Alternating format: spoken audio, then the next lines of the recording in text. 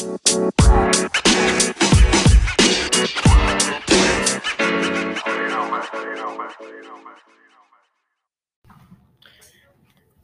podcast was prepared by Ashley and Shavesha in their personal capacity. The opinions expressed in this show are the host's own and do not reflect the views of any of their personal affiliations. I want to tell you, when I look at you, this is why I get emotional. I'm sorry, you're a person that is so much more than your race and gender. You're a Christian, you're a mom, you're an intellect, you love books. But for me, I'm sorry, it's hard for me not to look at you and not see my mom, not to see my cousins, one of them who had to come here and sit behind you. She had to have your back. I see my ancestors and yours. Nobody's going to steal the joy of that woman in the street, or the calls that I'm getting, or the texts. Nobody's going to steal that joy.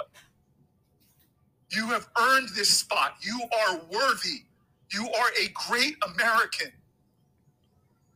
I want to tell you, when I look at you, this is why I get emotional. So that was the Senator Cory Booker. Yes. Senator out of New Jersey at the confirmation hearings of the Judge Ketanji Jackson Brown. Or did I mix up Brown Jackson? I think it's Ketanji Brown Jackson. Yeah. Sorry, Judge Jackson. You get all of the respect over here. And man, I missed the first day of the confirmation hearings. I tapped in mainly the second day, third day, and today. That was hard to get through. It was. And I'm glad he was able to express himself like that, because I think in that moment he recognized her as a human, where everybody else wasn't recognizing her as a human. She needed that. Yes. And it's, as Black women, we know when we're in a room where there aren't many of us in that room, and you get that moment of someone who just gets it, it was that moment for them. And there's been a little bit of, different point of views about Judge Jackson allowing tears to flow. And it's just like, she is a human being. And those weren't tears of defeat or sadness. Those were tears of pride. Those were tears of thank you.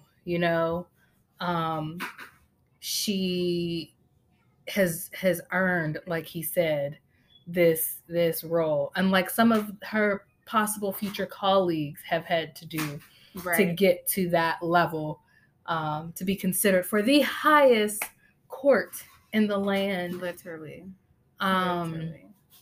So yeah, for those of you listening, we'll definitely dive into even more details about the historical confirmation hearings of President Biden's Supreme Court nominee, Judge Jackson. But hey, it's Ashley. It's been a long time, almost a year since we've put out a new episode. We've got a few changes around here. First, for myself, I'm about to be a mom of two. I've got a little one in the oven, a little boy coming this spring, and I'm really excited. And another new bit is I've got a new co-host for the show. We're under construction, and we're going to be making some changes, so that's what you're going to see under construction. But we're going with politicking for us, by us, and I'll let my new co-host Shavesha introduce herself. Yes, so my name is Shavesha Cheney, and I am from Pittsburgh. I am born and raised in the Hill District. So what they say, Heavy Hill. Heavy Hill all day. All day, every day. I went to school at the University of Louisville, where I studied politics. Literally have a bachelor's degree in political science with a track of law and public policy. So that's my specialty. Y'all hear policy. that? Yes. Black women. Yes, Black women in politics. Mm-hmm. So that's my specialty. That's what I focus on. I think policy has a more direct impact in the changes that we are looking to see in our community. And so that's what I aspire to do, aspire to be that change, create that change, make that change for our people. Yes, it's important. And, we've been, this podcast, kicked off with us really wanting to make a space for our voices and what's happening politically. And, we've had to do some changes, like I said, and I'm super excited to be continuing this journey of the show with Shavesha. Yes. And so I guess we can there's been a lot of time that has passed since our last episode. So, like I said, you've heard a little bit in the background, our show producer, Mr. Comans, who is now Mayor Comans. Mayor Comans. He is the new mayor of Wilkinsburg. And so I guess that also makes me the first lady. Yes. And, we've got so much to talk about in this episode. A lot. It's been so much happening in the universe. It's not even funny. I know. Since the last time we talked, it was after the primary of last election cycle when Ed Gainey won his primary against Peduto. Mm-hmm. We had a very interesting November election because we also had our 5 judges, or 5 women to be exact, who were on the ballot to be a part of the Allegheny County Court of Common Pleas. Mm-hmm. All 5 of them won. We now have 3. Wait, is it 3? Who am I missing? Judge Sizemore, Judge Henry Taylor, and Judge Watson. Yeah, I knew someone's name. That's who I thought you was. Yeah, it just slipped my mind for a minute. But 3 Black women. Yes. And then we also have Lisa Middleman, who's previously ran for DA, shook the boots out of DA Zapala, and came back around and won her Court of Common Pleas race, and Chelsea Wagner. Yes. So we now have those 5 women on the Court of Common Pleas. We also did elect a Black man to judge, re-elect, I guess, because Judge Housey was already an appointed judge, but he was officially elected. So Judge Elliot Housey is also a Court of Common Pleas judge. And, we made some movements in the progressive space. I'm really proud of where we're moving. Mm-hmm. They're pushing back. We're going to talk about that too. But now we've got another election cycle upon us. Yes. So y'all know we're going to have Bellamy in the background. She talks way, way more than the last time you've heard her. So don't be surprised when you hear a little voice in here giving you full sentences because she's got things to say. She does. We're about to give her own podcast at this point. She got a voice. Ready. She got a voice. Yeah. She got a voice. We might start letting her have a little segment if she's really about it. And I don't put it past that she ain't. She's ready. Yeah, so I guess we're going to kick off with our local landscape of politics here. Like we mentioned earlier, we did this past November officially elect our first Black mayor in Pittsburgh. For the city of Pittsburgh. Yes. Long overdue, but the time is here. Mm-hmm. It's now. Let me tell you, okay, this Black man had a crazy first month. He did. I mean, there was so many things happening. We had a whole bridge fall. collapse in Pittsburgh. The Fern Hollow Bridge, which when it collapsed, I never heard it referenced to as the Fern Hollow Bridge. So I also learned something new. I thought it was like the Frick Park Bridge or something like that because it's right next to Frick Park. But yeah, we had a bridge collapse. We had like 3 snowstorms in 1 month.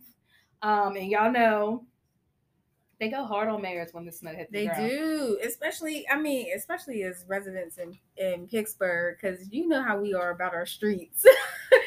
But I think that comes from the prior administration and things not getting done. So we was happy that Ed Gainey, Mayor Gainey, stepped up and was facing the issues first for the residents in the community, and he was being transparent with everything. Transparent with everything. Yes. And I like that.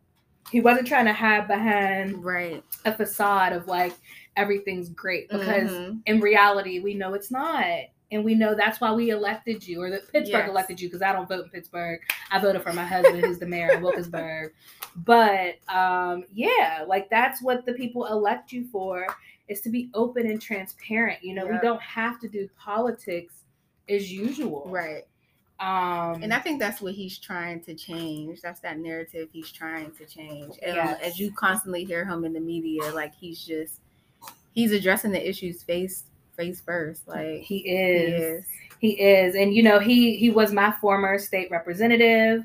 And I think with any elected official, I love when we get a chance to have conversations about, no elected official is perfect. They're human, and, we may not necessarily agree with them on everything. But what I always said about Mayor Gainey, my former Rep Gainey, that, when I was on school board and really just brand new in this space, he made time. And, that's just not common when you think about, elected officials and people with titles. I mean, even as far as him saying, like, don't call me Rep Gainey, call me Ed. He was never on a high horse. Right. Politics going to politic. But, I always respected that about him. And even, his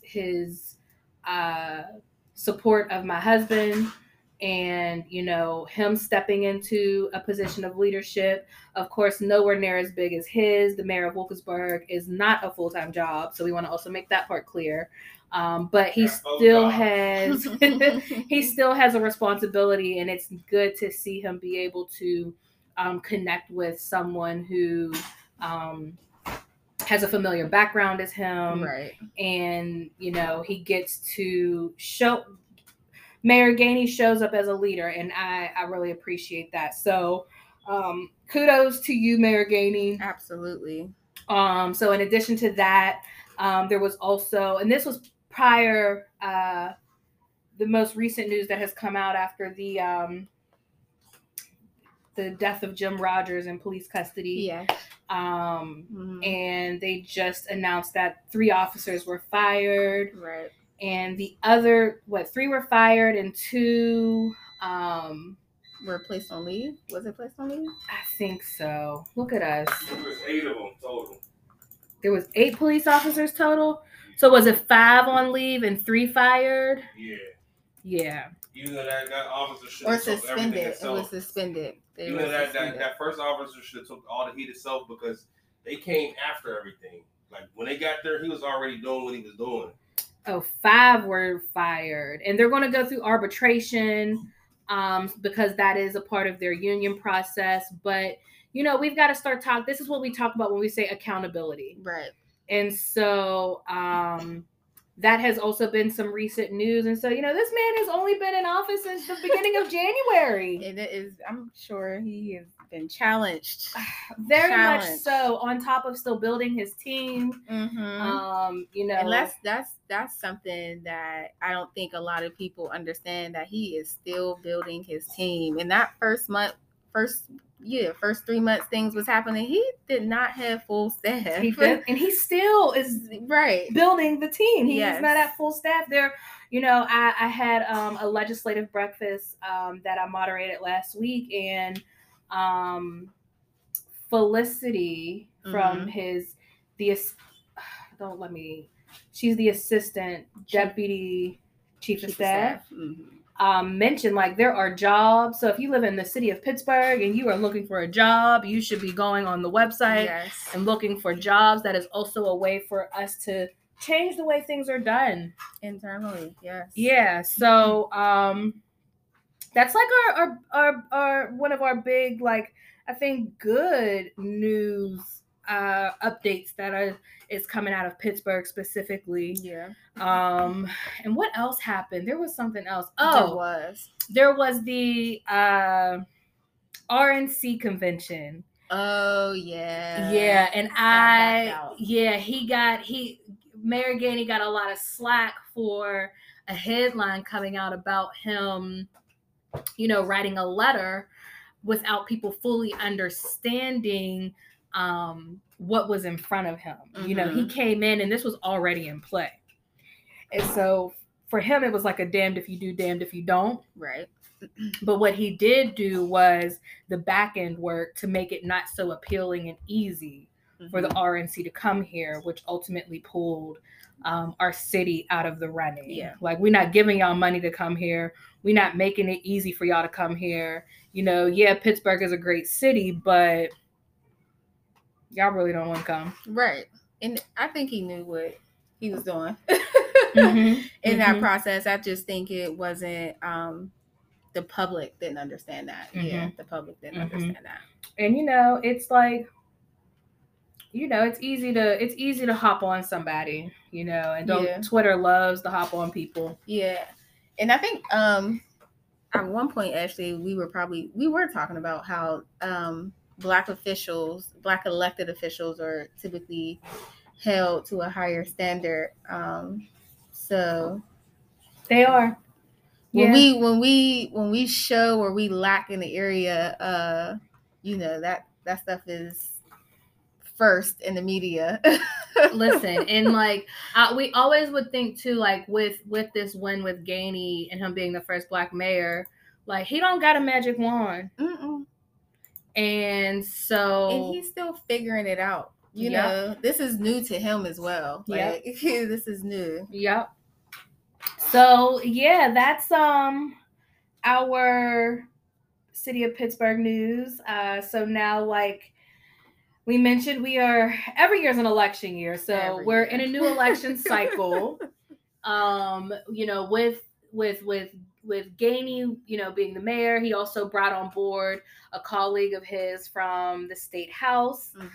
So former Representative Jake Wheatley is also now in the mayor's administration. So that created what we like to call in Pittsburgh a special election, because their seats were not at the end of their terms. Right.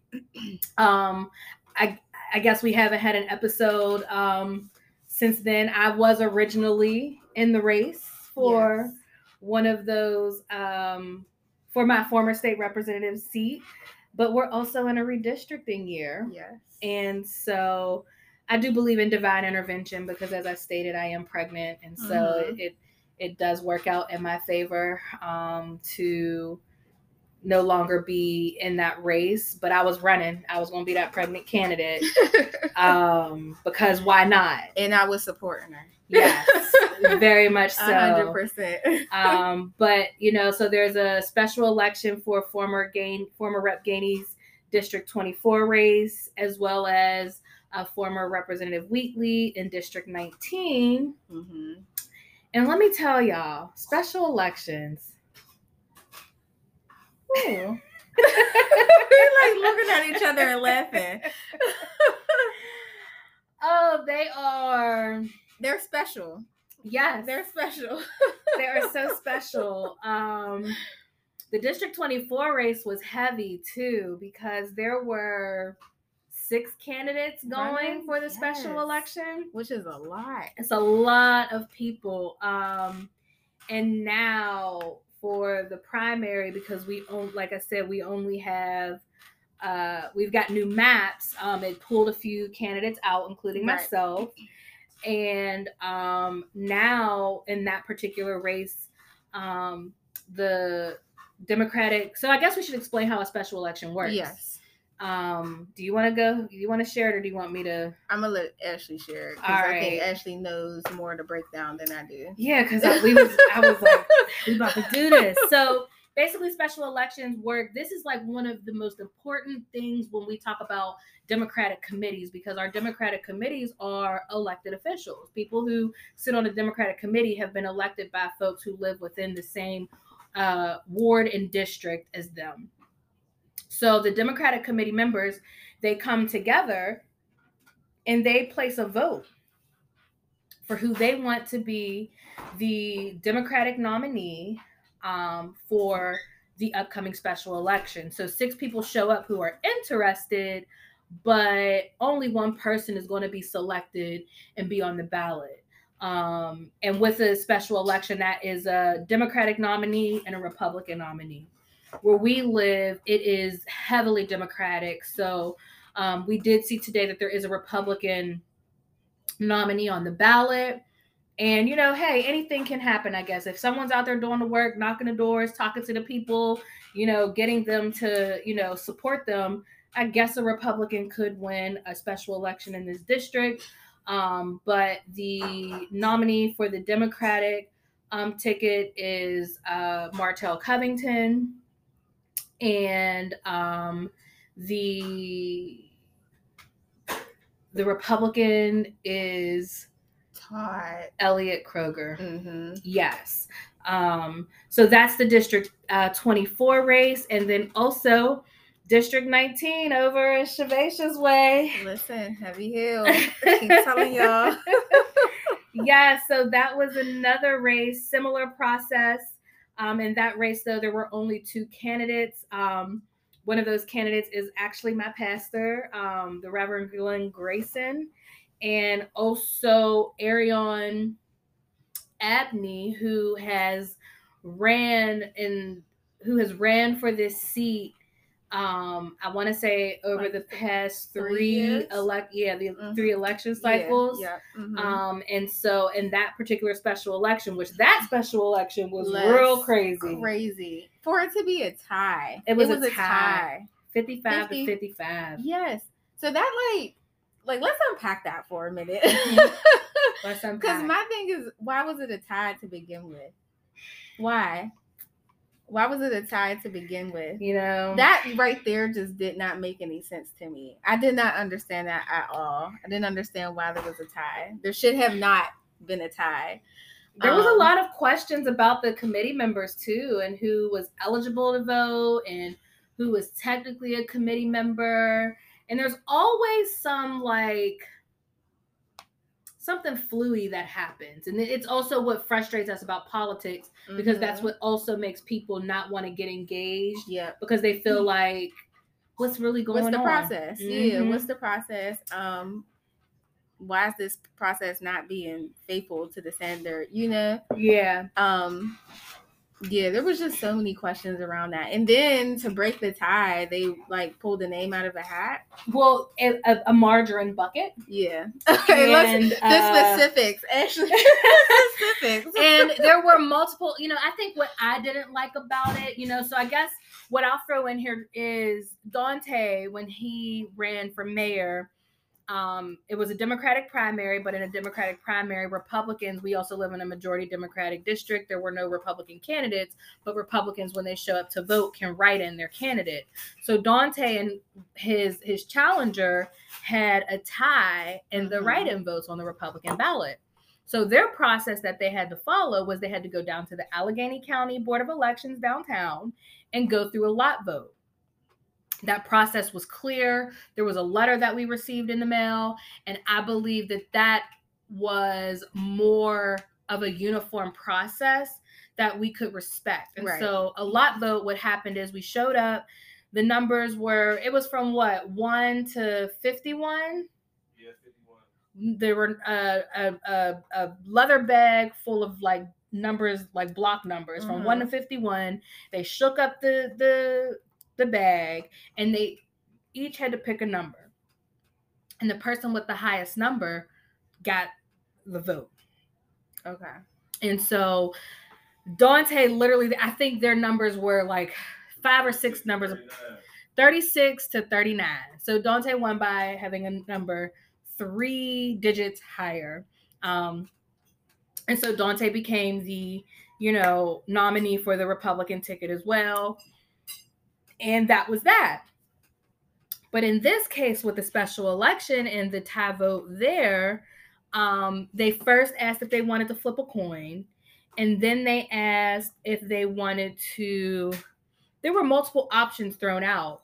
Instead of what I think should have happened is they should have followed the lot vote process that they had to follow for the write-in vote process, because the decision, if y'all can't make or break it, we've got to break the tie right now. Right. Like, that should have been recorded at this Democratic committee meeting. The vote ended in a tie. Or the county election folks should have been prepared no matter what. That should be a process. It should be. They should be prepared to perform a lot vote with the needed items at this meeting. And that lack of organization is, frustrating. Yeah. Because it doesn't allow the people to just feel confident in how we operate in our politics. So that was a crazy process. And so Ariane Abney did come out with the win for that special election. So on April 5th, there will be an election for folks who live in their districts to show up and vote. And for this special election, I'm still technically in that district, but what district? District 24. Okay. And so anyone who lives in District 24, to finish out the remainder of their term, which will go to the end of this year, December 31st, that's what these two candidates would ultimately do, which also brings them to becoming the now incumbents in the race. And then on May 17th, we will then turn around and have our regular primary election. Now, that particular part of the race is a little different, because although these two candidates have won their special election, it doesn't mean that they are just going to skate into keeping these seats, because they have challengers for these seats. So we're going to touch on briefly, because we're probably just going to do a completely separate episode all about the candidates. So do you want to go through? So before you jump into the candidates, going a little back into the special election and the upcoming, special election, because the special election is April 5th, and then November 5th? I don't know when the November election is. Yeah. The November election is November 8th. November 8th. Okay. Is when they go to vote again. For after the primary? Yeah. Yeah, that'll be the general. Right. Okay. That's when people across the U.S. will vote. That's like the election day for all of us. Okay. Yeah, there's a lot happening. Yeah. And so, a lot to keep up with. And I think my fear or concern is that there's not been a lot of media around it, or a lot of confusion, because a lot of it's happening. So I think that's what it is. There's so much confusion that sometimes it's hard for people to follow exactly what is going on and what is happening and how critical it is to your area that you live in. It is. So I think that's why right now I don't even talk about November, because it's so far away. And we have to focus on, it's important that people know upcoming is the primary. You vote along party lines in the primary. Independents do not vote in a primary, either Republican or Democrat. And if you're registered Democrat, because that's what we are over here, it is so important that we get out and vote. Yes. So, and then after we get past this primary, then we're going to go in Yep. on November, because November, we got a lot to be focused on for November. So, yeah, on March 15th, we got a primary. Now that's where the real work is happening, because, we're in a position where people have this progressive movement that's been happening in Allegheny County for one. And I talk about this all the time with friends, people see these candidates coming out of nowhere and winning, and they think it's easy. Mm-hmm. They don't fully understand the work that goes behind it. Mm-hmm. Actually going out into the community, knocking thousands of doors, and telling people who you are. Right. So we got some races. Shavasha, let us know what these races are. They going down. Ooh, we got a lot. We got state representative Summer Lee, who is in District 34, right? Mm-hmm. Running. Mm-hmm. Do we want to mention her challenger? I mean, we don't have to, but she got a challenger. She do got a challenger, and we're gonna make sure she wins. Yes, absolutely. Summer for all of it, right? That's what's most important. That is what is Team most Summer. important. Team Summer over here. We are biased about Summer Lee. Absolutely. And then we have Sarah Emirata, mm-hmm. Who is District 21. Yeah. We have Jess, pronounce her last Benham. name, Benham. Stephanie Fox, who is in District 36. Emily Kincaid. Yeah. And then Nick Mastros. Yeah, I don't know if it's Mastros or Mastros. Mastros. But he owns the sandwich shop on the north side. I don't think I know him. I don't know him, but I know the sandwich shop. You know the sandwich shop. That's the most important thing. Yes. And that's District 20. Yes. And then, this next race. And then for District 24, mm-hmm. we have Martell Covington, mm-hmm. Latasha. Yeah, Latasha Mays. Yes. Latasha D. Mays. Yes. Former executive director of New Voices Reproductive Justice. Mm-hmm. Organizer. I'm a fan of Latasha. So I am. I've never met Natasha, but I've seen her work out in the community, and I will say she is amazing. Yes. So we've never officially met, but I've been aware of her work with New Voices Reproductive Justice over the years, and her advocacy for women's reproductive rights, because we know those things are very important. Under attack, very important.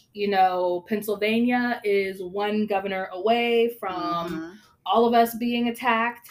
And so Latasha is a fighter. Mm-hmm. And so I'm really excited about her entering the race, because, it's good when we get an opportunity to have, good candidates that you need to choose from. Mm-hmm. And I'm always, I elect Black women. We always talk about support Black women and electing Black women, but when it's actually time to do it, what happens? What happens, So I'm really proud of her for stepping up and stepping out. I do support Latasha, and so that race, that's a heavy race right there. That race got a lot of eyes on it. People are paying attention to that race because, same with Martell. Martell's got a history. He's done his work. Mm-hmm. As he says it, he's a kid from Homewood. He is so Homewood. He is. And he, has been heavily involved with the Little League organizations. The kids love Martell. Mm-hmm. And, he's done his work.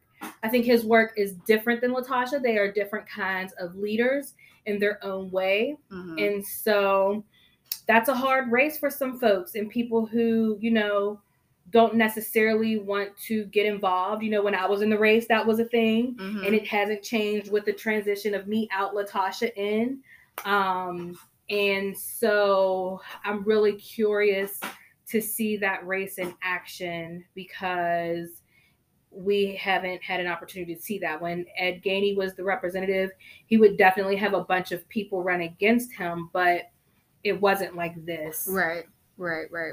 So this is a really like critical race. Yes, it is. I mean, it's going to, there's a little bit of establishment more so behind Martell.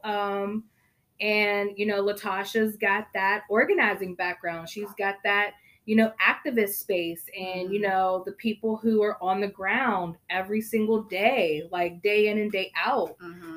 And so I think that those may be their differences, but their community connections. Although, Martell is from Pittsburgh, born and raised here. Latasha's from Philadelphia, but she's been here since the early 2000s. So she's been here longer than she's lived in Philly. And so I know her organization spans outside of Pittsburgh. New Voices was in Pittsburgh. It's in Ohio and Philadelphia. So she does do a lot of travel when she was, executive director, but she's lived in Pittsburgh.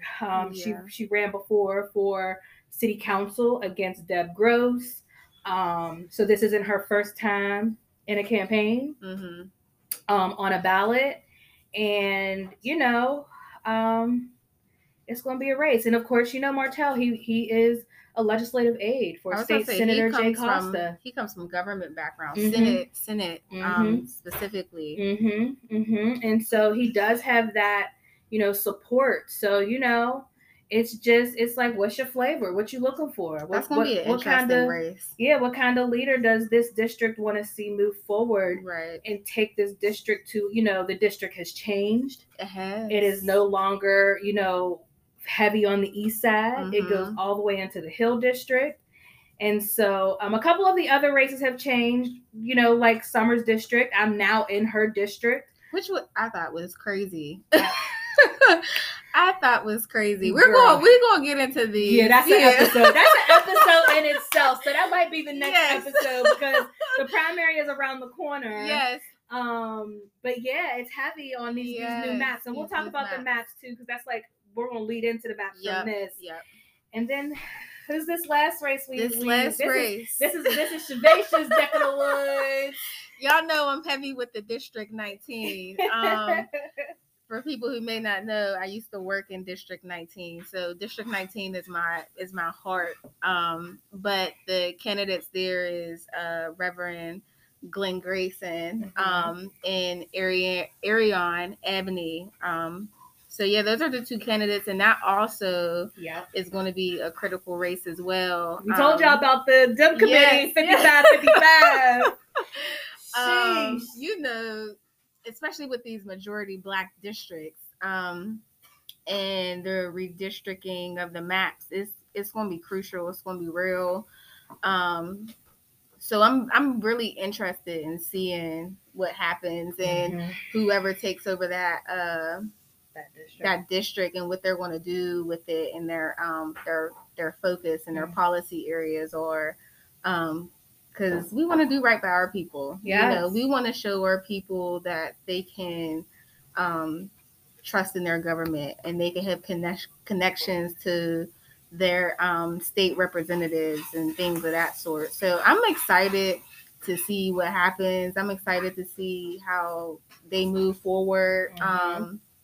It's a critical time with these. It's critical. There's so many changes happening, and I know this D19 race is very critical because it does do something to the Hill District and how politics has historically, at least all of our lives, in that particular area. And so there's a little bit of a power shift that has happened in a lot of these districts. And I think, although I understand the frustration, what I am, and again, we'll get a little deeper into this on another episode, but what this has done has created more opportunity for minority representation from Western Pennsylvania, because people don't always think about Austin Davis and Summer Lee, who are also current state representatives, their seats are not held historically by Black folks. Right. So us having 4 Black folks up in Harrisburg representing us is that was kind of like a, I don't know what word I'm looking for. I do got baby brain, but it ain't normal. It ain't what we used to. Right. And so this new map can help us to consistently keep 3 people up there. Yeah. And we didn't reference Representative Austin Davis's district, which he is also up for re-election. And I do want to mention him as well. We'll touch on Austin. We got there's so much to talk about, y'all. We're going to touch on Austin, but Austin is currently the state representative in the 35th legislative district for Harrisburg. And so, he's also up for re-election this year. And so these maps that we talked about that changed up these districts. So we have, the maps have been that's the most confusing thing for people right now. Ashley, before you dive into it, I just want to, full disclosure, Ashley has been helping me understand these new maps. Literally every conversation that I've had with Ashley over the past couple weeks has been these new maps. We were just talking about how the knowledge isn't easily accessible for people to understand. Someone like myself who has a bachelor's degree, I don't even understand it. And I went to school for political science. And it's confusing. So I'm gonna let Ashley break it down to y'all, because she has been helping me. So let her help us. So, and even hearing Shavasha say that, it's been confusing for me too. I have been super focused on it because of one, I was in the race before. I stepped out because it came out early that my community in particular was removed from the district. And typically when the maps come out, those are the maps. People were going to dispute them and challenge them, but the maps wasn't changing. And so I made the choice to step out and make space for other people, because especially in our communities, I think it's important that we recognize that resources ain't the same. We don't live in neighborhoods where people got deep pockets. And so I felt that it was really important for, me to just respectfully bow out. So the maps, when they happen, we've got 3 separate maps. We've got our congressional maps, we've got our state house maps, and we also have our state Senate maps. Now, we do have U.S. Senate races, but they run statewide, so there are no maps for that. Similar to governor, they run statewide, so there are no maps for that. Same with lieutenant governor, there are no maps for that. But for the levels of office that have districts of representation, and when we talk about the representation, these maps and these new lines that are drawn, we get new maps every 10 years after the census. This is why the census is so important. And I was just having a few conversations with Summer, and we were just discussing, she came across an article that said 19 million people were not counted in the census, and a majority of them were Black and Indigenous folks. So that's what I was hearing. One of the main reasons why the maps were redrawn like that was because the voting, the shift in where people are living. People are moving. So the maps change because your district and who represents you should reflect, your representation should reflect your community and your district. Correct. But this is also where we see gerrymandering happen. Correct. Which historically, Pennsylvania, right before the election, we had our Supreme Court, rule. One of our maps wasn't, I lost my word again. One of our maps was unconstitutional because of the gerrymandering. And so new maps were drawn for our congressional maps. This is, I want to say, when Connor Lamb ran initially for Congress. And so we're in this space where we have new maps, and there were still some tricky things that happened with these maps. Specifically, the congressional maps, and, current state rep Summer Lee, who is running for Congress right now.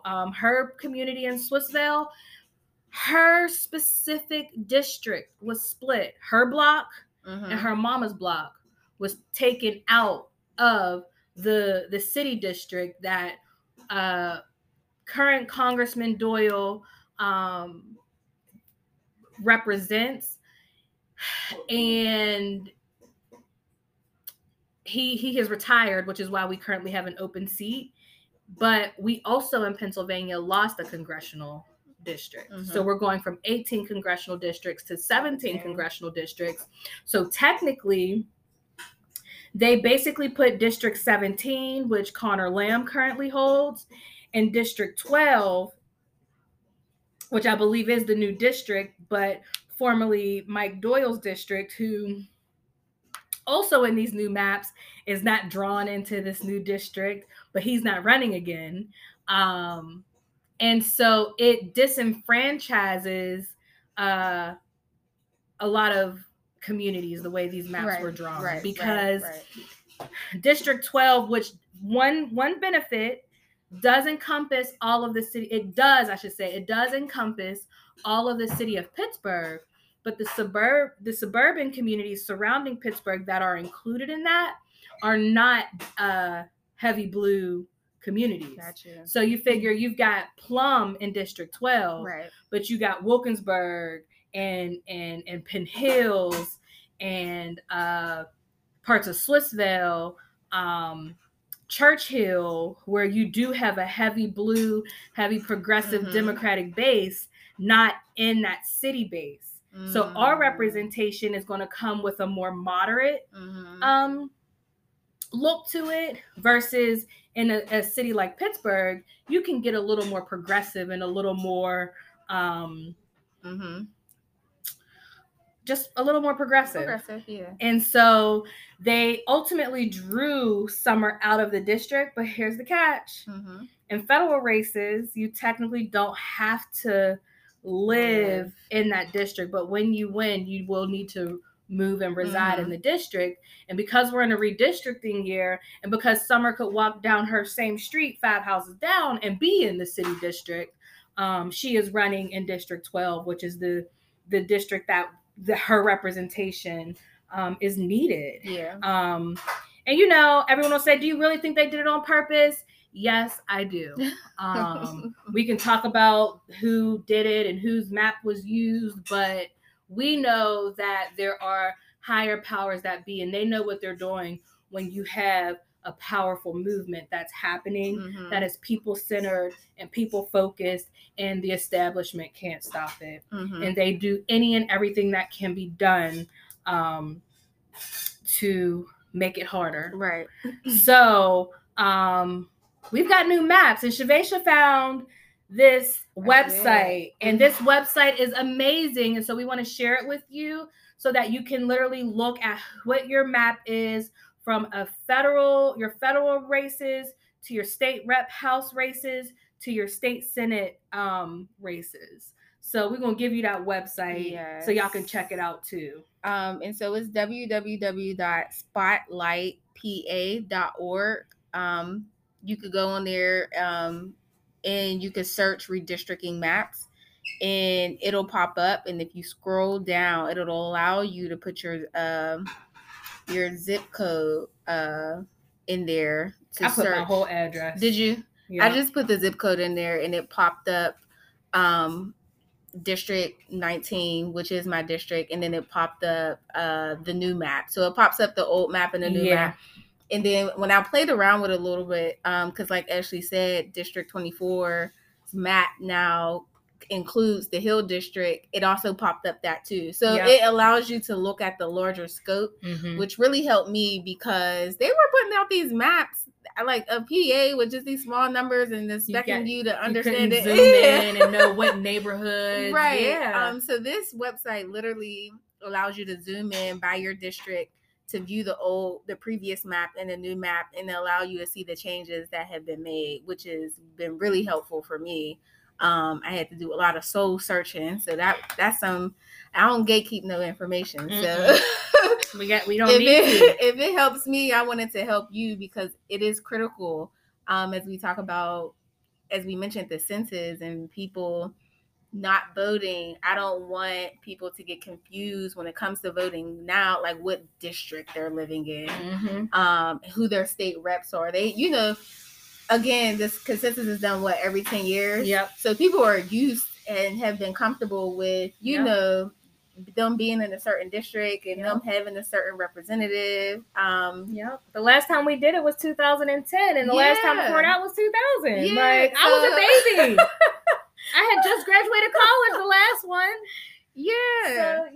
So it's really important. It is, and I just want, especially Black voters, to understand, like, you can always go on PA legislative House network, House website, and type in your address, and it'll allow you to search it'll pop up who your representative is. So that when you do go on the ballot who you're going to see, and you can be prepared and not confused or anything, because like we said, there's a lot happening. A whole lot. Yes. So those are the new maps, and we'll probably maybe when we do I think we should just have an episode we'll do coming up that focuses on these races. We can talk a little more in detail about the maps and the districts, because it's a lot. So Bellamy's coming. And so with these new maps, we've got our congressional races happening. And so within Allegheny County, which is the county that we live in, we've got PA 17, which is the district that I live in, which is not a part of the city. I've got some opinions about that too. Yes. We'll talk about that a little later. And in that race, you have Sean Malloy, Chris DeLuzio, and William Murray. And then for PA 12, which is the district that encompasses all of the city of Pittsburgh and a part of Westmoreland County. And I guess I should say too, PA 17 goes into Beaver County, which is a part of my issue. Yes. But PA 12 is heavy in the city of Pittsburgh, and that is the race where we have current state representative Summer Lee, Jerry Dickinson, and Steve Irwin. So those are the candidates for that race. Those are both heavy races that are happening. But we over here, we Team Lee, and we're going to make sure we get Summer to DC. Yep. And then after that happens, we got some other things that's going to be popping up. But right now we focused on Summer. Yes. And let me just pause there, because I think it is so dope that the first Black woman PA, that's so huge. She's been a lot of firsts. Huge. Yes. Because she was the first Black woman out of Western PA to go to Harrisburg, which, of course, we're proud of her, but is also a part of the problem. Yes. We making history over here. Yes. We making history. Yeah. I'm proud of Summer, and I'm proud of, the work she put in, and those who have been supporting her and putting in that work with her.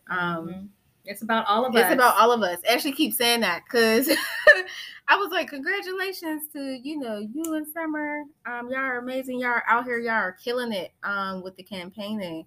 Ashley was like, this is for all of us. This ain't just for me. This ain't just for her. This is for all of us. This is us. We're doing this together. We there's no one person that can get this done. And if anyone tells you that, sad eye them. Yeah. Because that's not how this works. Right. So donate to Summer. We're going to throw that out there too, because money counts. Yes, it does. We're coming up on a campaign finance deadline, which is March 31st. So I'm going to throw that out there too. Summer Lee. And then we also have this Senate race. This Senate race is crazy. It's actually a little underwhelming for me, but I am appreciating, like we discussed earlier, State Rep Malcolm Kenyatta, who is in the Senate race. He's performing much better, he is performing a lot better than what people expected of him, and I love that. But see, from my understanding, was he not a state? Was he a state rep? He was a state rep. He came in the same class as Summer. Yeah, yep. He was doing some heavy hitting as a state representative. Right, but he is, because he is such a progressive candidate and running statewide in a state like Pennsylvania, they were doubting his numbers and his reach and him being able to get into these rural areas, because there's a lot more rural areas in Pennsylvania than not, and be able to get turnout. But he's been killing it, though. He's been doing good. He's been killing it. He's been killing it in the numbers and stuff. He's been out there. Yeah. Face all out in the media. His campaign has been going well. It's being ran by a Black woman. Yes. I will throw that out there. Yes. So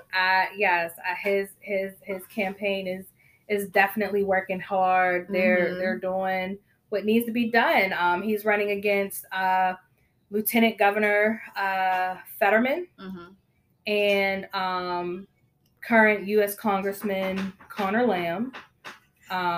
And so that race has just a lot of elements to it, but Malcolm is pushing. Yeah. And so we watching that one too. Yeah. Because there's some Republicans, and we ain't even talking about them, but they're cray-cray. And we trying to get rid of the current Republican that's there, because Senator Toomey is trash. And so we don't need another Senator Toomey. We see what's happening in our Senate right now. We didn't pass the John Lewis Voting Rights Act. Which is sad. Like, it's sad. It's so Build Back sad. Better, which would have literally Build Back Better encompassed, we talk about women's reproductive rights and maternal and child health. All of the elements of the Momnibus Act was a part of the Build Back Better. That would be such an improvement for policy for Black women, because we know, especially as we've seen over and over again, Western PA, Pittsburgh, it is the worst place for us to live as Black women. Our infant mortality rate, our maternal mortality rate, they are a lot higher than it is for white women, and that's a problem. And so we cannot continue to allow folks to remain in our Senate who just are hateful. Yes. They are hateful against poor people, against people of color, against Black folks.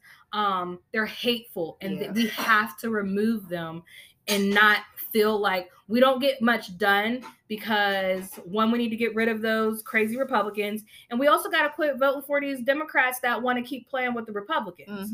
They don't want to compromise. And so we not compromising with y'all. We are fighting for what we need. We are fighting for our communities, because that is what we need right now. Like, I love that race down in Louisiana with Gary Chambers against Kennedy. Like, I am praying on that race, because I need Louisiana to show up for that one. Like, that's not even PA, but I just had to throw that out there, because I am here for Gary Chambers. Like, Gary Chambers is it. And so, yeah, the Senate races for PA, that open seat right now, if we could get a Democrat in there, that's what we need. So those are the races that we've got from the federal level. That was a lot. It's a lot, and we still got a little bit more. So we're gonna try to wrap up the rest of what we got, I'm gonna say, in like the next 30 minutes. So we appreciate you all for listening. Hopefully this new update on the podcast spaces will spark folks to be like, oh, there's a new episode. What's this? Because we moving and we shaking and we under construction, but we building, and I'm excited. And support Black women. Listen, that's it. Yeah, that's it. That's the sentence. So, PA statewide. This is major. It is. It's major. There's a lot happening. I often think about how, the governor race for the Democratic side, there is no challenger. We have one candidate, which, I have my thoughts on that. Shapiro's great. He's our current, I'm losing my words. What is Josh Shapiro? Our Attorney General? Yeah. So he's our current Attorney General. he has shown improve in ways. I just always worry about candidates not having an opponent, not having someone that makes them have to work for your vote. It kind of gives off this it's just me. This is for me. Yeah. And so that worries me. But best believe y'all, I'm showing up and voting for Josh Shapiro for governor of Pennsylvania, because them crazy folks on the other side of the aisle with these wild commercials, this critical race theory narrative. It's just a mess. It is absolutely insane. It's a mess. It really is. And I don't want to go too far off topic, but I know I do have some concerns in regards to if, what's happening on the presidential, side of things, if that is going to affect people's being upset with Biden and feeling that, like, what is this going to look like? Because, there are a lot of people who are upset with Biden. And they're like... I've been seeing tweets of people just talking about, like, I can't believe I voted for him. But it's like, who else was we voting for? Listen. I mean, I have my thoughts about what happened and went down with Bernie Sanders. And, I get it. But we've got to also think about harm reduction. And I don't think people fully understand that. And what I want to specifically mention about this governor's race too, and understanding what we have with our state legislature, because right now Republicans have a majority in both our Senate and our House. Yes. And so it's easy for them to be able to push the legislation that they want to push.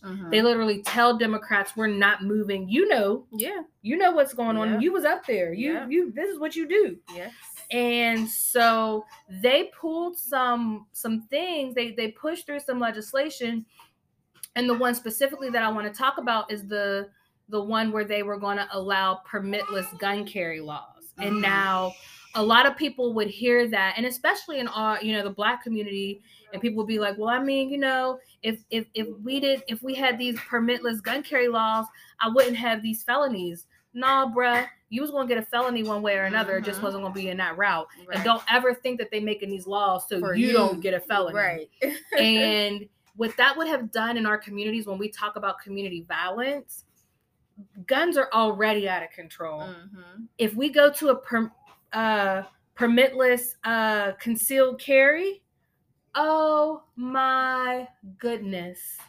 I don't think we understand the ramifications that would have for a community like ours that is already dealing with, socioeconomic issues, whether it's education, housing, a good paying job. Like, when people are struggling, they're going to do whatever is necessary to take care of their families. And we are in a pandemic still. And so had we not had a Democratic governor veto that, that would be scary. Women's reproductive rights, they are waiting. They are literally, if you ask me, what they're doing with pushing policy like this is showing their base. Like, y'all, we can push this through. We just need a governor. And that, for Pennsylvania, that is like scary. It's scary. It is scary. We think we're losing Black folks in Pennsylvania now. Ooh, yeah. And there has been a drastic drop of Black residents in PA. Especially Western PA. Yes, because people are leaving. If it wasn't for Philly. Yeah. It would really be scary. I think Harrisburg hates Philly. Because that's literally where the Black folks is coming from. And the representation and the voices that we're getting across our state. Because Philly isn't the only, heavy, well, I don't want to say heavy. They've got, it's a Black city. Yeah. But, we've got Pittsburgh. We've got Erie. We've got, what is it? Pittsburgh, Erie. Is it just Pittsburgh, Erie, and Philadelphia? And Harrisburg. Yeah. And so, that's what I think about when we think about the governor's race, because those are the ramifications of what could happen if we don't have. Y'all, when Corbett came through town, it was not pretty. Education has still not gotten back to Rendell levels since Corbett was in office. And we know what's happening with our education system. Ooh, that's not even good. That's another day. Another But day. those are the points that I wanted to bring up when we talk about Yeah. this governor race. Like, I know we're frustrated with Biden, but we've got to think about like Pennsylvania. Yes. And yes. what opportunities and what resources are coming down the pipeline for us. And also, I'm just going to throw this piece in there. These new state house maps, they give us an opportunity to flip that house. Mm-hmm. We've got an opportunity. So, I really want us to understand that and, get out and vote, y'all. We got to get out and vote for governor. We definitely do. And in addition to the governor race, we've got the lieutenant governors who are running. Now, in a primary, the lieutenant governors, they run individually on their own. Josh Shapiro has already formed a ticket with State Rep Austin Davis, who is running for lieutenant governor. And then also State Representative Brian Sims.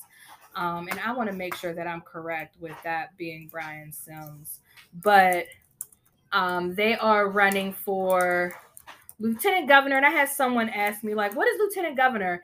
And it's like, when you think about federal level, you think about the president and the vice president. Your governor and your lieutenant governor is similar, but it's from your state, state level. So those are the two candidates running for lieutenant governor. And so we're going to see what happens in that race. Austin, y'all know Austin's a brother. So yes, he is. He brings that, and he brings a lot. I don't want to just say he just brings that. He's just Black. He brings a lot to the space in his longstanding political involvement. He didn't just show up one day. Right. He's been, out here doing a lot of I don't want to use, not politics, but electoral work, and from the county all the way up to his current state rep seat. So I've got my eye on that race, and we'll see what happens. Yes. After May. Whoever wins that lieutenant governor seat will be on the ticket with Josh Shapiro, and they will run as a duo. Yeah. Right now, Josh and Austin have decided to run with each other, but that's not always how it goes. So that's a big race. And we already talked about the maps, so we're gonna let that fester. Yeah. And then I guess another big part about all these races that are happening, collecting these signatures. Ooh. That has been a thing. And that is like the most, I don't think people understand like the challenging part of the signatures because there's so many, I want to say so many, but there are requirements for that. You got to fill that paper out, right? Yes, or they will not count. And they go through that list and they check every little thing. And they challenging you. Yes. And someone can challenge your petitions. Yes. So there's different levels for each race. I actually don't know how many signatures they need to get for governor.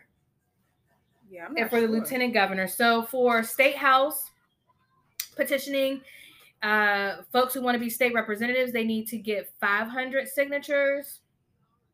For our congressional race, they need to get 1,000 signatures. And for the Senate race, the U.S. Senate race, I forgot to look up that one too, because they have, and with the U.S. Senate race, they have to also make sure they're getting signatures from different parts of the state. Like a rep in Philadelphia can't just have all signatures from people in Philadelphia. Okay.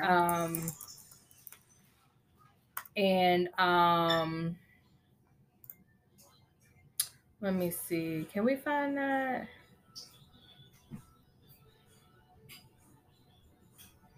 This can't be it. No. I might have to.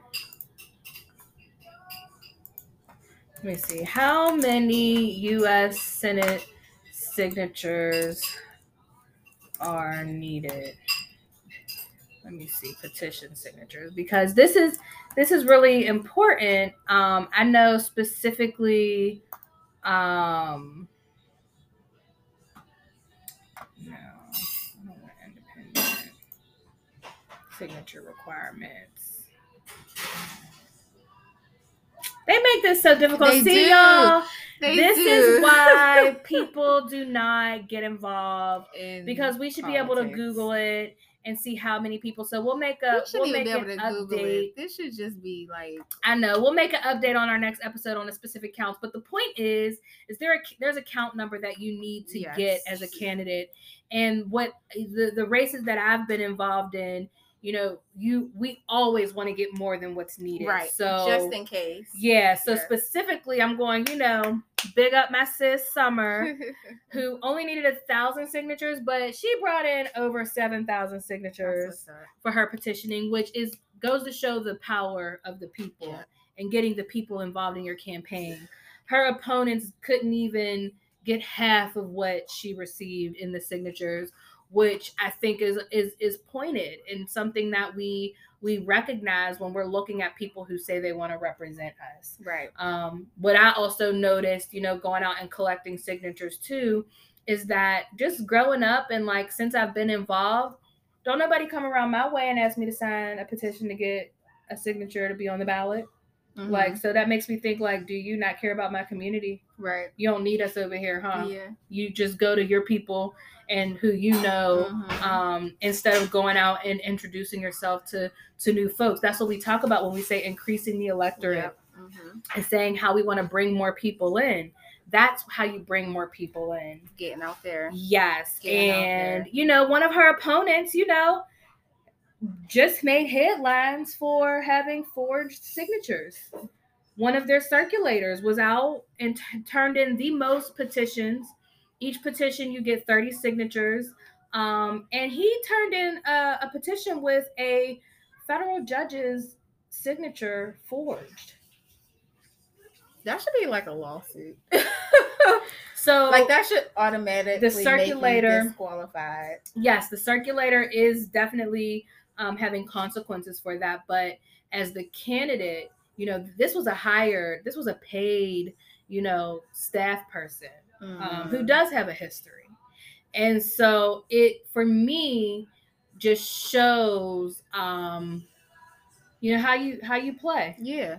And whenever the news came out, instead of, you know, owning up on your wrongdoing, they always try to come for the Black woman instead of taking accountability. Yes. Like it's absolutely ridiculous, the quotes that came from the Irwin campaign.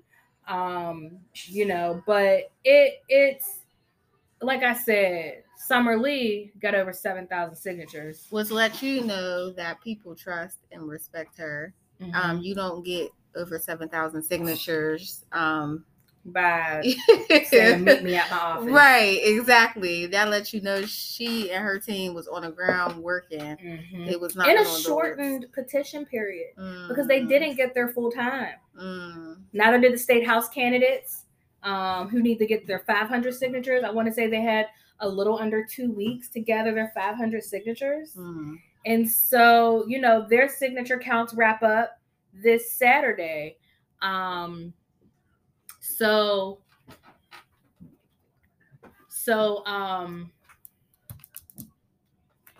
we need to make sure we're actually doing a petition gathering for Summer this Saturday. So if you listen to this and you want to come and help us out in Wilkinsburg, we will be at Salvatore's from 11:30 to 2:30. So signatures and food. We're gonna have some pizza and some wings, so make sure you show up. Yes. So yeah, that's the petitioning.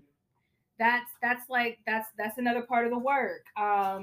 And then y'all, we got some heavy local news. After this, we're gonna talk some national stuff, but that was a lot. That was. And the last thing, I'm gonna make this short and sweet because it's been heavy. And it does affect me directly and the community that we live in, is the annexation of Wilkinsburg. There is a current proposal that the Wilkinsburg CDC has initiated to annexed Wilkinsburg into the city of Pittsburgh. Now, this is a big deal. Yeah, so let's explain to people who may not understand what that means. So I feel like a lot of things that have come up, like the annexation of Puerto Rico and like, those kind of Russia annexed Crimea.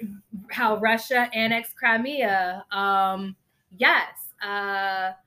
When we talk about, I ain't even gonna get into that because I'm a Black woman and I don't got time for people to be putting, things on me. So we're gonna have a different conversation on that a little later. But it's ultimately how an annexation works is residents of Pittsburgh ultimately gathered signatures to present to the city of Pittsburgh to basically say, we want you to take over our community and we want to be a part of the city of Pittsburgh. We no longer want to be our own borough and municipality.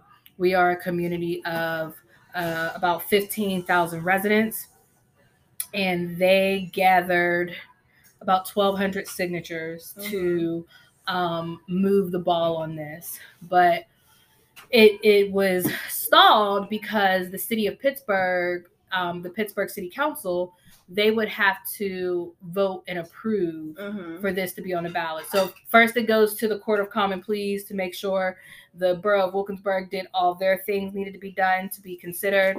Then it goes to the city of Pittsburgh, and then they were obligated to make a decision within I want to say it was like a 90-day time period. And so they did not have enough votes of the city council, which would have required at least 5 people for the 9-member council to agree to it. And so it was paused. But what they did say is that right now, if they do the work to, give a better explanation of what this looks like, they will bring it back up for a vote next year to allow residents of Wilkinsburg to vote whether or not we want to become a part of the city of Pittsburgh. Okay. And so, for us when this first came about, Dante was had just ran his race and won the primary for mayor of Wilkinsburg. And then this petition comes up for us to annex with Pittsburgh January 1st, 2022. Wow. So it was like we were brought into a situation where it has caused us, some rifts in relationships because we didn't just jump on board to this and say, yeah, let's do it. And it would have been all the work that we had done, in regards to the things that we need to work on in our community was done for naught. Right. And so Dante, and of course me as well supporting him, we didn't agree with that. And so we decided to take the route of listening to both sides. Okay. We understand that there is a side that is for it, but there's also a side that's against it. And this isn't the way we go about making such a huge decision like this. Right. Our kids are impacted. The borough and the school district, right now are, and same with Pittsburgh, they're separate. They don't operate, together. They're basically their own entities. And so there's a lot of things that go into these decisions. What does that look like for our children? Right. We know that Pittsburgh public schools they're dealing with a lot. And so, there's also a big push specifically when we are going to talk about Black children. Right now, I don't believe that Pittsburgh can offer our children in Wilkinsburg a better opportunity for our elementary school space as we're doing right now. And yes, we do currently partner with them for our middle and high school students, but I can also tell you that could be much better too. Right.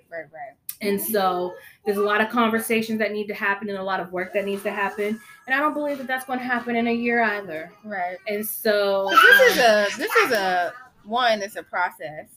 2, is it a permanent situation? It's permanent. We would then be a new community that's a part of the city of Pittsburgh. I want to say we'd be the 91st neighborhood added into the city of Pittsburgh. Yeah, so this definitely is a process that has to be thought out about. That is going to require extensive, engagement.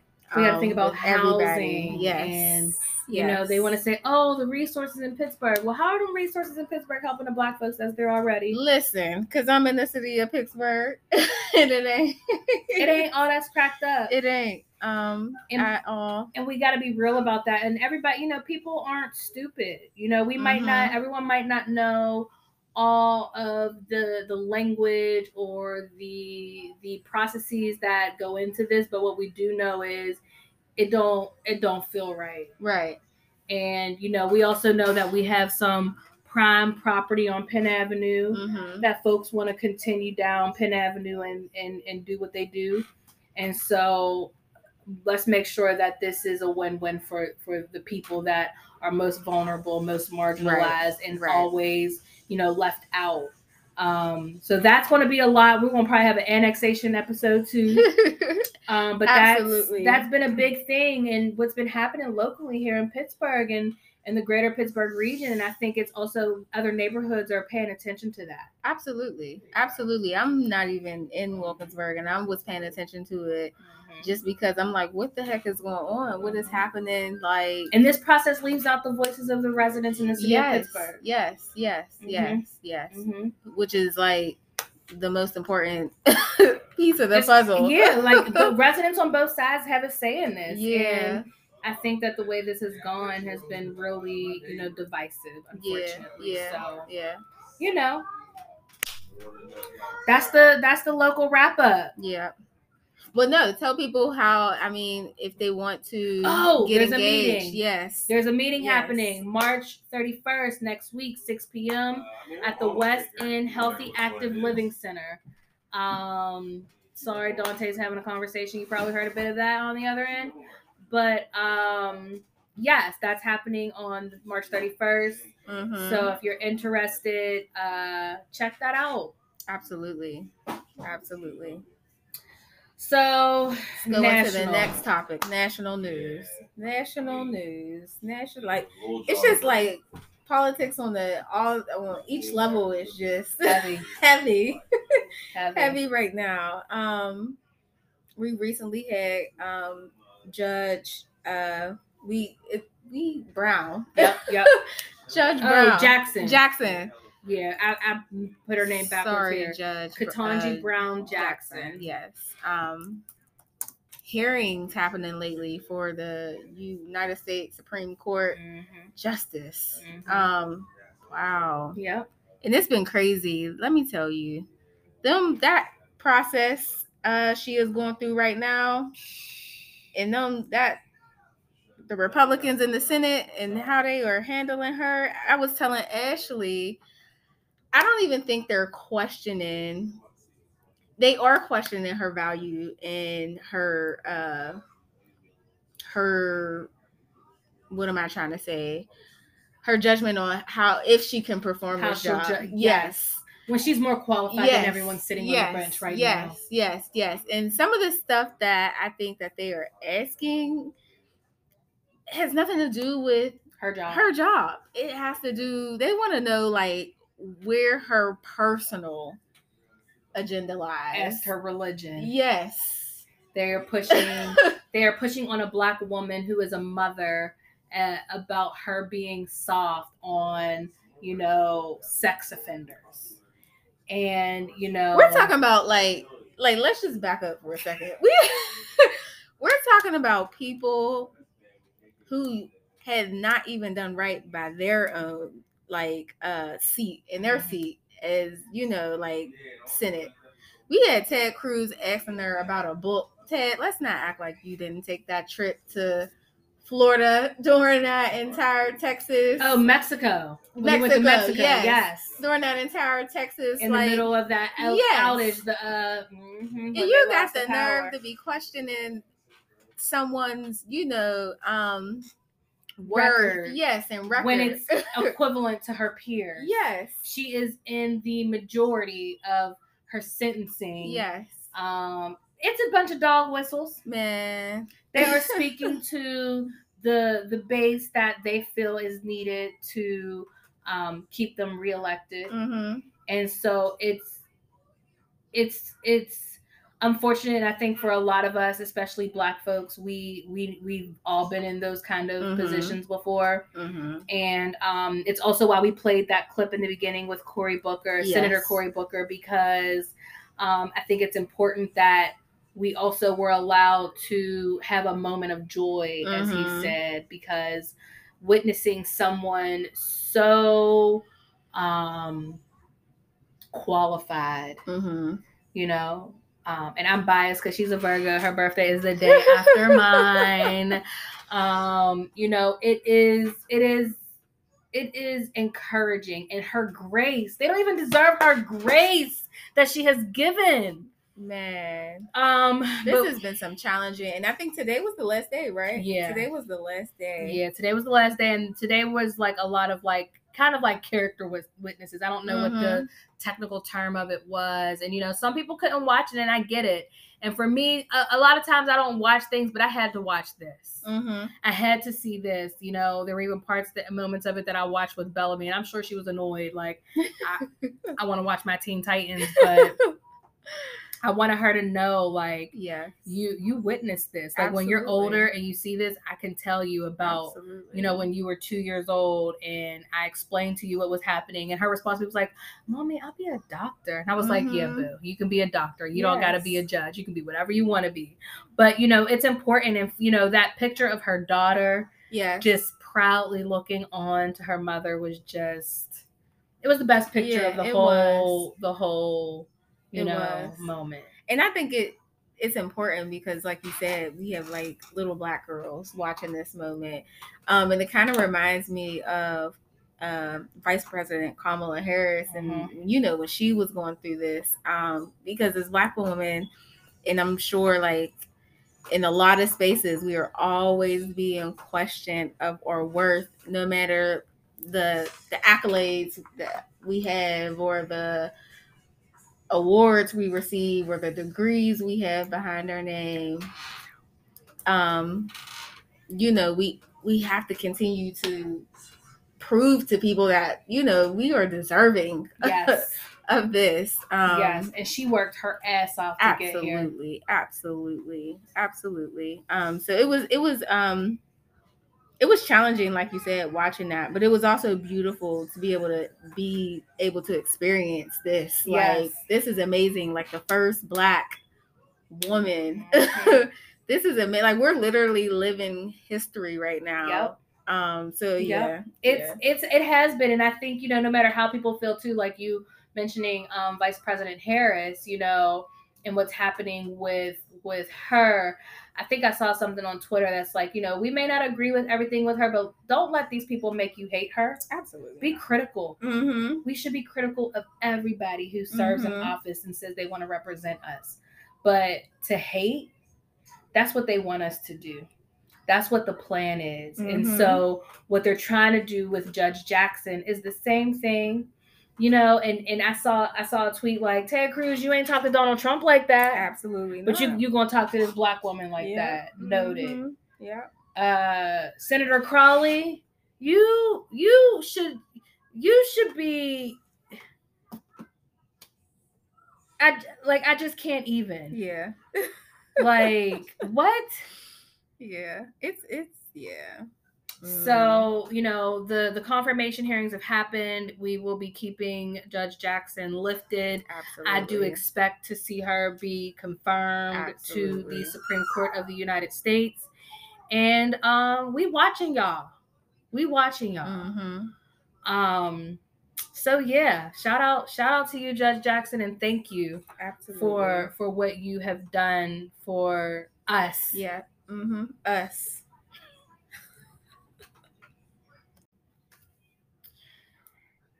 And so now I feel like this is kind of like such a kind of somber thing to wrap up our episode on, but it's where we're at as a world. There's a war. There's always a war happening, though. I guess we should mention that. And I've also got my critiques of the wars we pay attention to and why this is more important than the others. And but what's happening right now in Ukraine and Russia is, you know, truly tragic. It's tragic. It's unfortunate. there have been a lot of headlines coming up. And what I've been thinking about too lately that I feel like I haven't been seeing a lot of in the past couple weeks, that we saw a lot of in the beginning of it, was just the refugees, trying to exit the country, and how we racism, war don't stop racism, It right? does not. And so there were a lot of headlines about the students, out of Africa trying to escape out of Ukraine, and their treatments in the bordering rejected. countries. Being Or rejected. yeah, and so it makes me think, like, let me look at the headlines. Like, what changed? Why aren't those headlines, like, because Dante made a good point. He was like, Russia, in regards to why we were seeing these headlines, these possible bots on the internet, pushing the narrative. Not that it wasn't happening, because we know that it was happening, but the way it was forcefully being pointed out, and not showing all sides of, like, the folks who are responsible for making sure these students are getting out safely. Right. And I follow this guy on Twitter. It's a Black guy who lives in Ukraine. He's been in Ukraine, and I want to say is his name Terrell? Yep, Terrell Jermaine Starr. He actually has his own podcast too, called Black Diplomats. But he's from New York, but he's been living in Ukraine, and he's been reporting on the ground, helping people helping refugees escape, and utilizing that to share his stories. And That's amazing. I've been following his updates, because, I've also been a little frustrated with the coverage of this, because even some of the journalists making points about, they're just blatant with it. Yeah. Like, it's like acceptable that in places like Iraq, or, countries with brown people, and when they're being bombed, that it's just acceptable. Right. But when bombings are happening in countries of, white folks, it's more of an issue. Yeah. And that's really frustrating. So it's been good to be able to watch the reporting from Terrell. I definitely want to shout him out. Not that he'll ever listen to this show, but if he ever does listen to this show, I definitely want to shout him out, because he has just been able to give such a good perspective. And I also appreciate the points that he makes about, as a Black man, he compares, he basically said Russia is treating Ukraine the way white folks in America want to use Chicago when they want to talk about violence.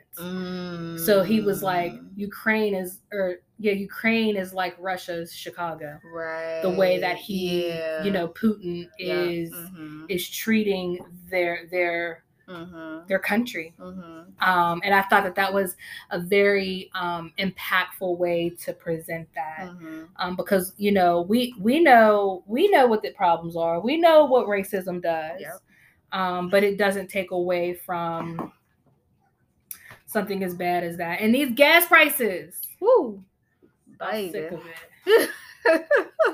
Sick of it. My little hoopty used to cost like $30 to fill up.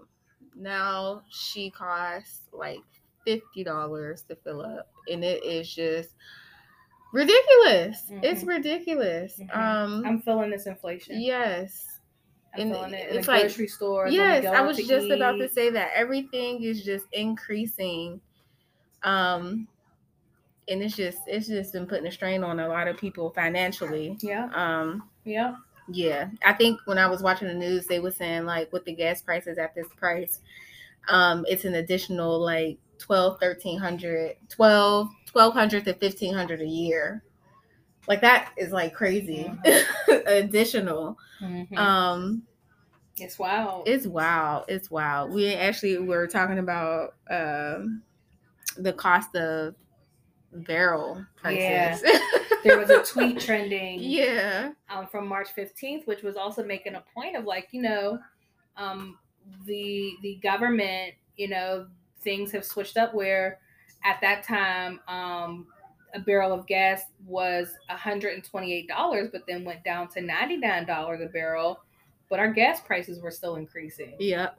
So what y'all doing, gas companies? What are y'all doing? Y'all are price gouging. Yep. Mm-hmm.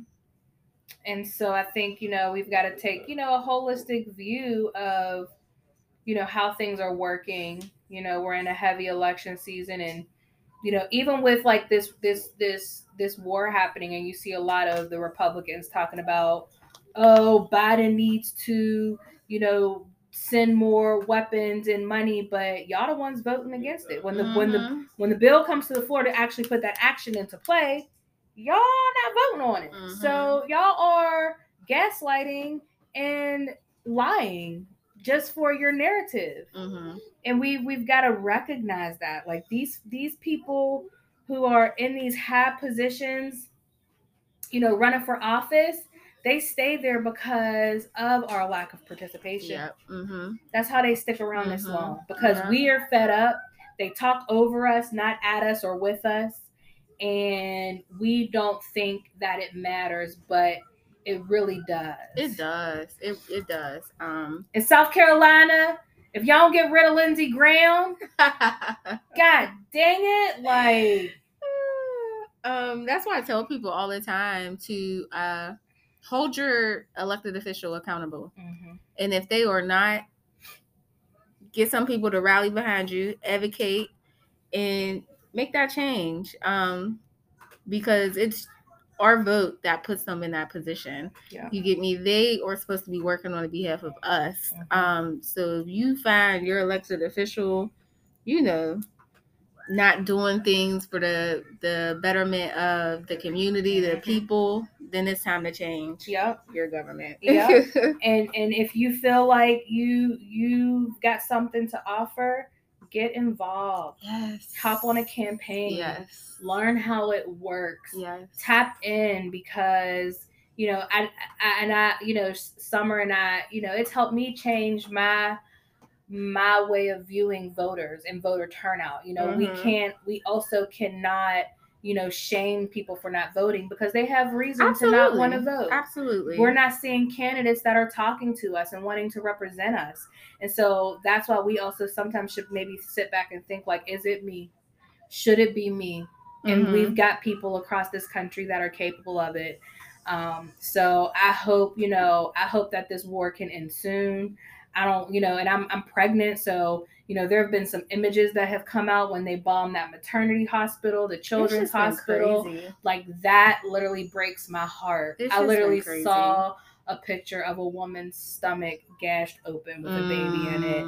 And that did not sit well with me. And so this, what is happening over there, I hope it stops soon. Absolutely. I hope, we've got to stop bombing people everywhere.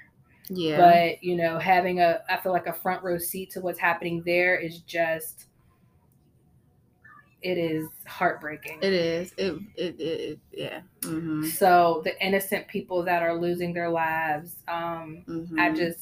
I couldn't imagine. Yep. Mm-hmm. So that's going to wrap up our national news. Yeah. That was a lot. It was. It was a lot of information. It was a lot of info, but yes, but it was important information. Yeah, and I'm glad we're back, and thank you for hopping on with this show with me. Yes, I'm super excited to do this with you. I'm excited as well. I'm excited. I think this is good. This is good. This is amazing, actually. Because we need to keep our people in Pittsburgh up to date on what's happening. Mm-hmm. Yeah. Mm-hmm. Absolutely. Yeah, and we're gonna switch it up. I'll make a few notes. Black Political Millennials was great. I appreciate that the time and the moment we were able to, galvanize, and things change. Mm-hmm. And so now we are, I'm moving and transitioning. I'm so thankful to Dante for, putting this into play with me, because he knows that this is my jam. Mm-hmm. This is This is the way that I feel like I'm able to express my appreciation for media, and I look forward to being able to do this alongside another Black woman. Yes, because it's we gotta stick together. We do. We gotta stick together. We do. So Shavesha and I will be doing a lot of revamping. We'll have some updates and some changes coming at you. Yes. But we knew we needed to get an episode out. We knew that we needed to just get started. Yeah. Because oftentimes what we do is we wait for something to be perfect and then we never make it happen. So this is us getting started. Yep. Raw. And we are coming raw. And raw is so interesting you said that, because that's my blog, which I'm currently working on some things to transition Renee around the way. Yes. So there will be some things that I'm working on that. Around the way. Yeah. So that's so funny you said that. But we're coming at you raw with this episode. Yes. And we want to wrap it up and kind of get a little more personal. What we are going to start doing is having shout outs for every episode. I'll let Shavesha do this shout out for our person of the day. The shout out for the person of the day is Judge Kantaji Jackson. We talked about her today, so y'all already know what it is. Yes. I don't even think I need to go into more as to why we chose her. She's just it, and that's period. Period. She's it. And we've got we're going to do some quick games. Sometimes we'll do a throwback, but we're going to kick off this part that'll give y'all a little bit more insight on who we are, what we're about, you know. And so we have a quick game where we're going to just have a question. And this question that we chose for today is simple. Well, in a way simple, but name a favorite memory about the 90s. You want to go? I'm going to go first because I think what I immediately thought about was I used to love the Harambe festivals in Homewood. You know, that's I've heard about them. I've never been. Yeah, I guess I'm an East Side kid. Yeah, I was about to say that. Y'all know Pittsburgh people don't be crossing bridges. We don't. I mean, I know I'm from the Hill, and the Hill and that's Homewood real. is not a bridge. I didn't see the North Side for real until I went to high school or college. My first time seeing Perry was in college.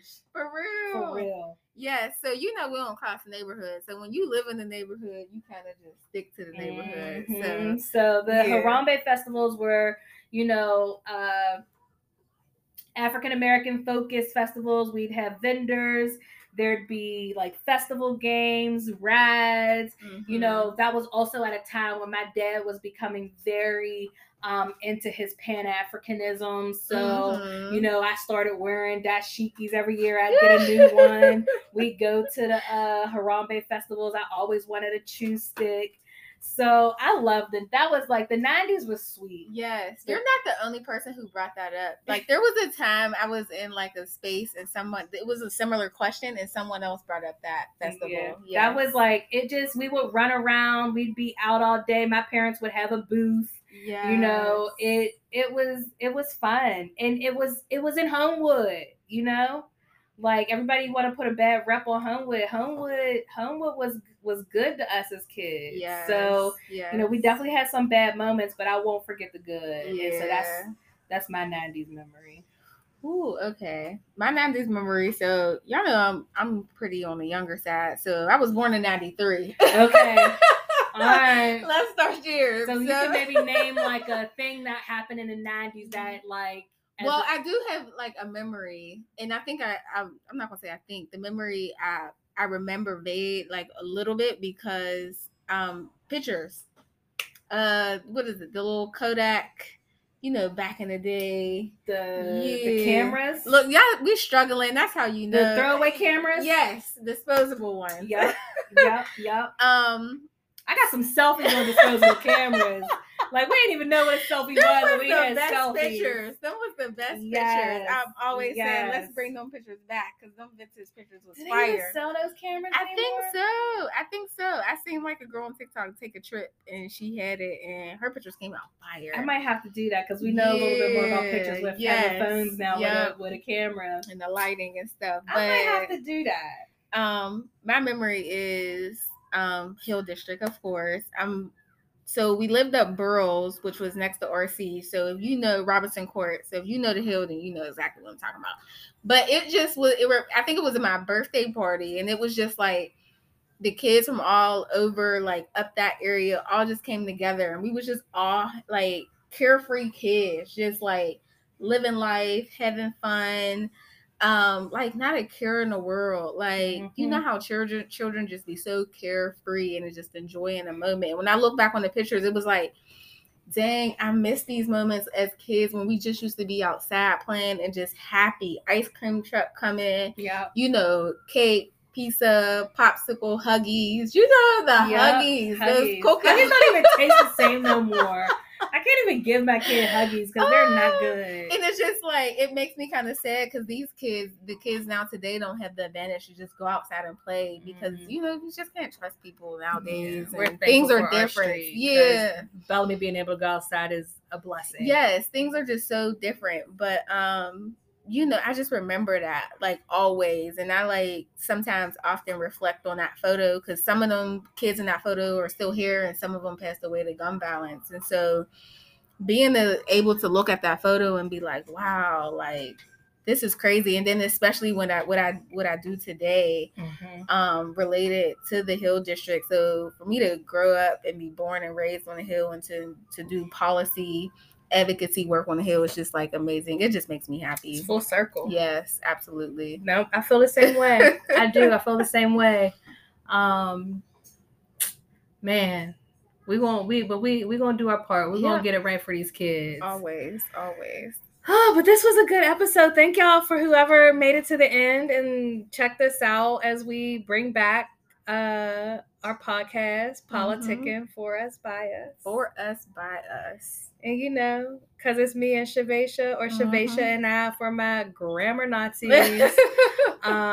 You know, this is for us. Yep. And what I say, this is ladies first. Ladies first. I love that. I love that. And I look forward to this. So we appreciate y'all. Peace out. Peace.